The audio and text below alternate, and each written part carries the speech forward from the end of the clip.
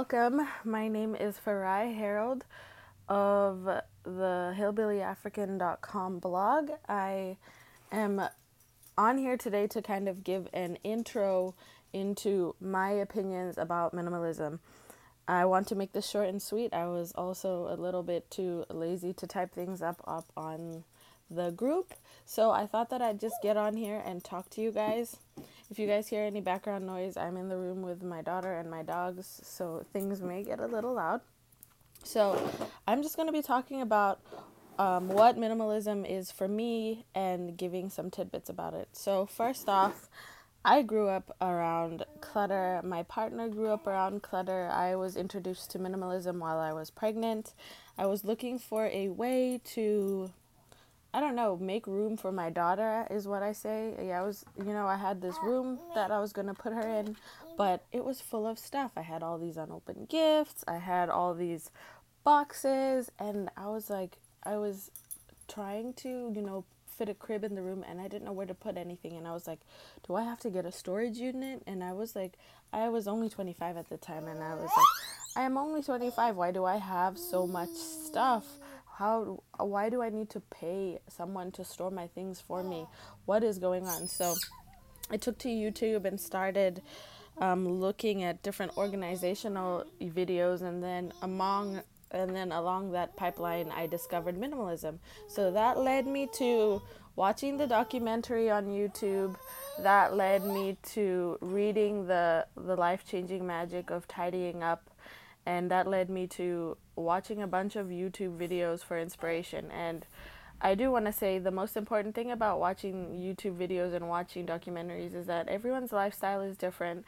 It was very hard for me to find people that looked like me that were engaging in these minimalist spaces, which is why I was so grateful to find Black Minimalists, and I'm going to plug that right now. BlackMinimalist.com is a space for people who are interested in Black people and other people, anyone really who's interested in minimalism, but it is a safe space for people of color to come and get together and, I don't know, see content that's relevant to us, our skin, our homes, our bodies, our culture.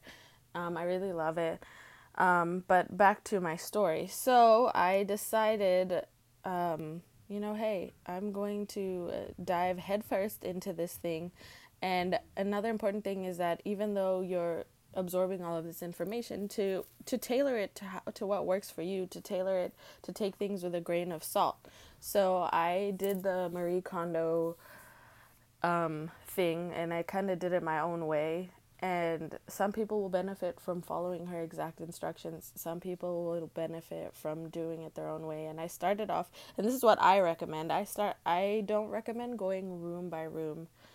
I recommend going objects by object. So I started off with my clothes because I had clothes in different parts of my house, right? So I had clothes in the bathroom, in the laundry hamper. I had clothes in my room, and then I had my winter clothes in a tub in the garage.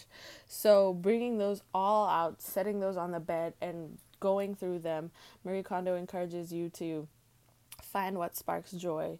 So I did a little bit of that. I did a little bit of realistic, have I worn this? Does this fit?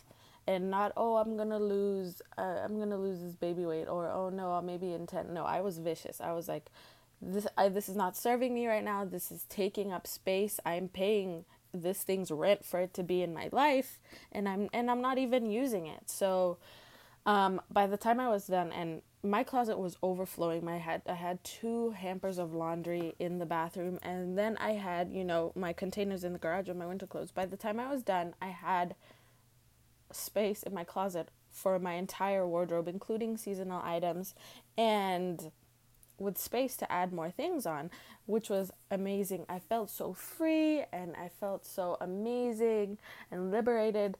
I had a friend come over for moral support, and we listened to music while we did it, and that was super helpful. But now I've gotten to the point where I don't need anyone. I can do it, on my own. That's another thing, is that minimalism isn't one and done. It's a constant evaluation, because we are bombarded by things so much, by sales and people giving us stuff, And so you accumulate things really easily. So minimalism is a constant process because things do pile back up, and it's really important to maintain if you want that good feeling, that feeling of freedom that gives you when you first do that. So after clothing, I moved on to books, which was hard, but I really pared down to the books, and I was realistic. Am I really going to read this again?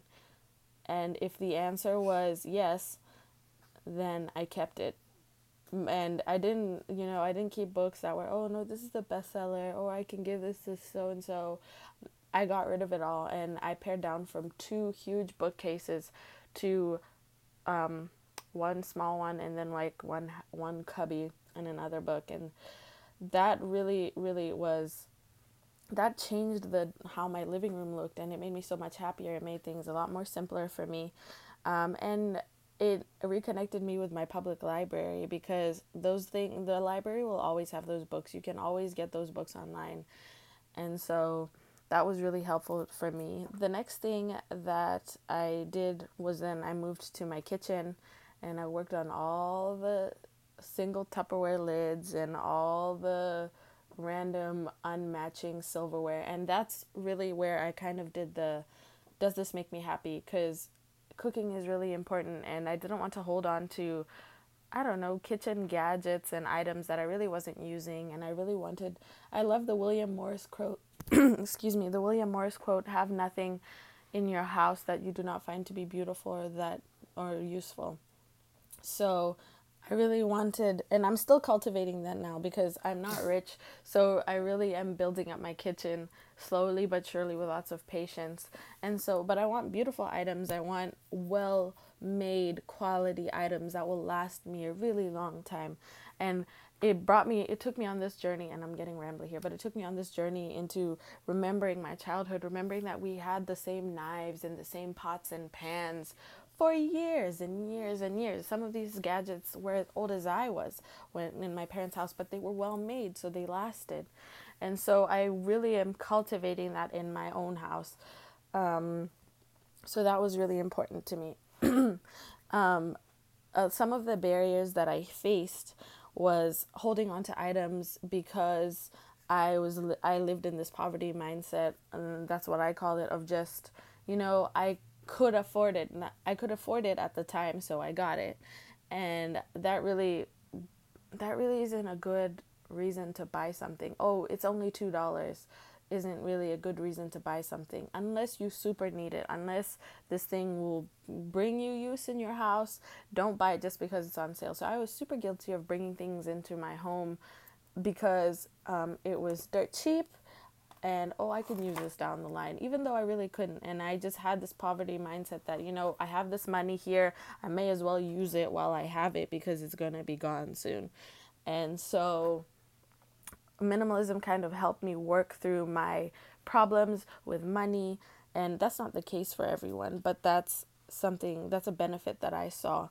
My partner grew up in a hoarding situation. I think it's more common than not, but it was very, very hard for his parents to let go of stuff. So they just kept stuff and kept stuff. I mean, every room full of stuff. And so he wasn't that bad, but he also has a problem with saying no to free things, and he has a problem with getting rid of stuff. And so that is a question that I see a lot. And Marie Kondo and I both agree that you really can't change anyone. You can only work on yourself. You can really only work on your spaces. And hopefully they will see how it's working for you and be inspired. So I worked on the shared spaces. I worked on the bedroom, the closet in our shared bedroom was my closet. So I worked on that, and I worked on the shared spaces like the living room and the kitchen. And when he saw my freedom, and just how smaller my closet was, there we go. Just how much more easier my life was. That inspired him to work on his clothes. That inspired him to go through his books. That inspired him to go through his toolbox, etc., etc. So it's just really important to not push the agenda on anyone, and just kind of let them discover it on their own. I'm 100% proponent of sharing the information with them, sharing books, sharing movies, YouTube videos, and those are all great ways of kind of getting someone there and having open and honest conversations with them without shaming them. If you have children, I talk about making sure that you involve children in the process. It's so easy for children to get inundated with clothes and toys that they never touch, and I think that you should engage them in the process, whether that's encouraging them, hey, let's go through all the toys of yours that you don't use, let's try and sell them, and then the money that we make, I don't know, let's go on a trip, let's go to the zoo. Or I'm a big proponent of experiences rather than gadgets and toys. And so another thing that you can do is maybe let's go through all these toys and go donate them to a domestic violence shelter where children, are in sad situations and maybe they have to leave their home, and so they have to leave all their toys behind. Walk them through the process, engage with them, tell them why you're going through, why you're doing this, why you want to clean up their room. So many times I see parents battling with their children regarding cleaning up, regarding too much screen time. I feel like minimalism introduces and a peace and a simplicity to children's lives that we really need to get back to letting kids just be kids. The next thing that I do want to talk about is buying cheap things and the true cost of what these items that we're holding on to. So I knew about this before, but minimalism reminded me of cheap fashion and consumerism, and just I'm the first person to go. I was the first person to go to Charlotte Russe, Wet Seal. I don't know what malls y'all have or what stores that you have. Francesca's, Forever 21, and you can buy clothes dirt cheap, especially if they're on clearance. But oftentimes the clothes aren't well made. I don't know how many $7 Forever 21 jeans I bought that the belt loops ripped after a few months. I don't know how many items of clothing that if a clasp broke or a button popped or if it ripped, I was not I didn't care about it. This thing cost $2. I can get rid of it. And so not even thinking about the true cost, the value, who made that item. It was probably a child in Asia somewhere, which is really sad, but the true cost of fast fashion and what it means for our environment, what it means for this planet. And so really began to question, my clothes. Where is this coming from? Who made this? Can I buy this secondhand?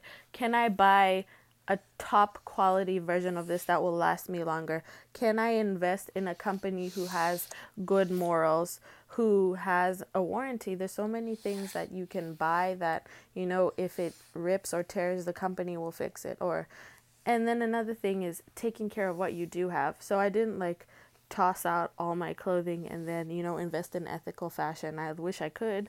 Ethical fashion is expensive, and as it should be, because there's thought into how it's being made. The people that make it have fair wages, have living wages, and that's really important to me. So I think that it's 100% worth the cost, but really I'm not there yet. So what I do is I take care of the items that I do have.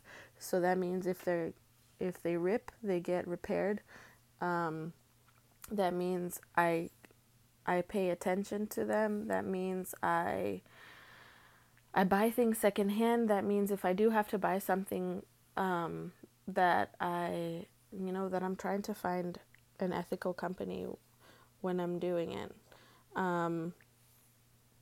I did mention taking everything with a grain of salt. Let's see what I'm saying. What else I want to talk about.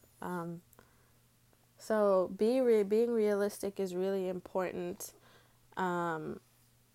following up with yourself, holding yourself accountable is really important. And yeah, I think that's really all that I wanted to talk about today. Just minimalism. People become minimalist for different reasons. Some people it's because they're tired of the clutter. Some people they like the aesthetic of minimalism. Some people stumble upon it. Some people are just poor and they have, no other choices. I think it's really important to embrace where you're at, be grateful for what you have, be really smart about the purchases that you make, the things that you bring into your house, because they're taking up your space, you're paying rent or mortgage for them. And so be mindful. That's another thing. Minimalism teaches mindfulness. So, yeah, I really think that's all I have to say today. Thank you so much for listening. Yes, this is only 15 minutes long. Y'all have a good day now. Goodbye.